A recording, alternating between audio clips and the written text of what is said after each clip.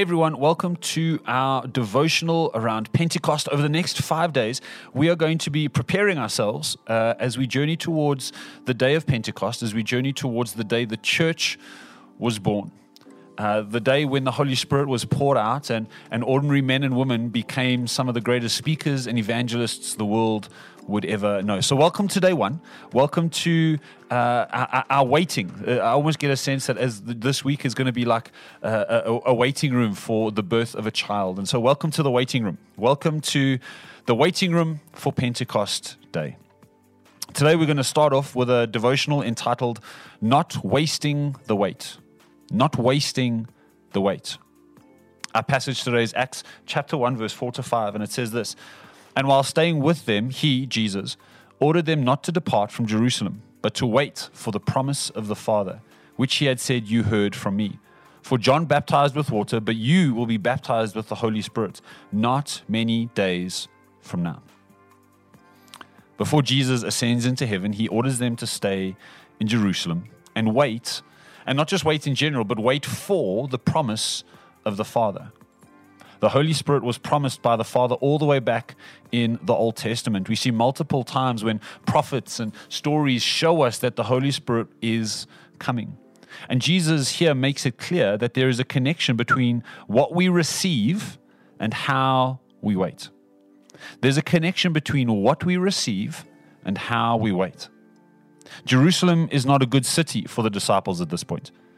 It's not a good place for them to be in. Jesus was murdered by people in that city.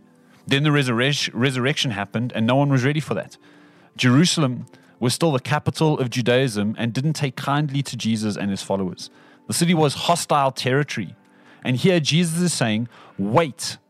Wait in the middle of hostile territory and see what happens.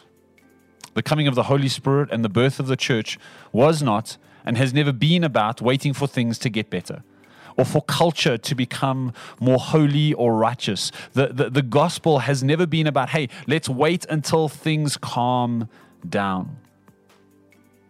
The birth of the church was on the other end of people, men and women, waiting well in hostile territory.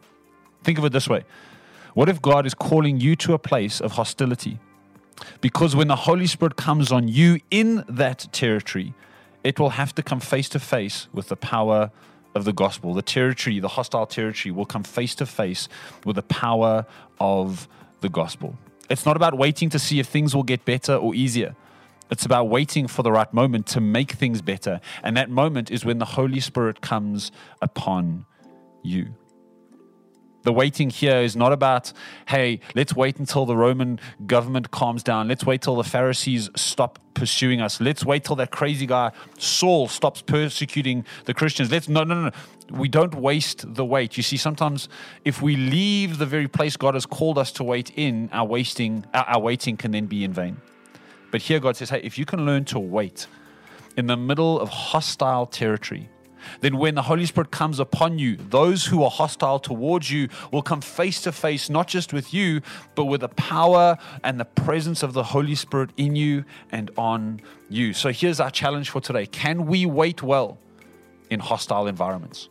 Can we wait well in that marriage that seems to be getting more aggressive? Can we wait well in that office that seems to be getting more and more toxic? Can we wait well? Because when the power of the Holy Spirit comes upon you, that marriage is going to shift. That workplace is going to change. Your community will never be the same again.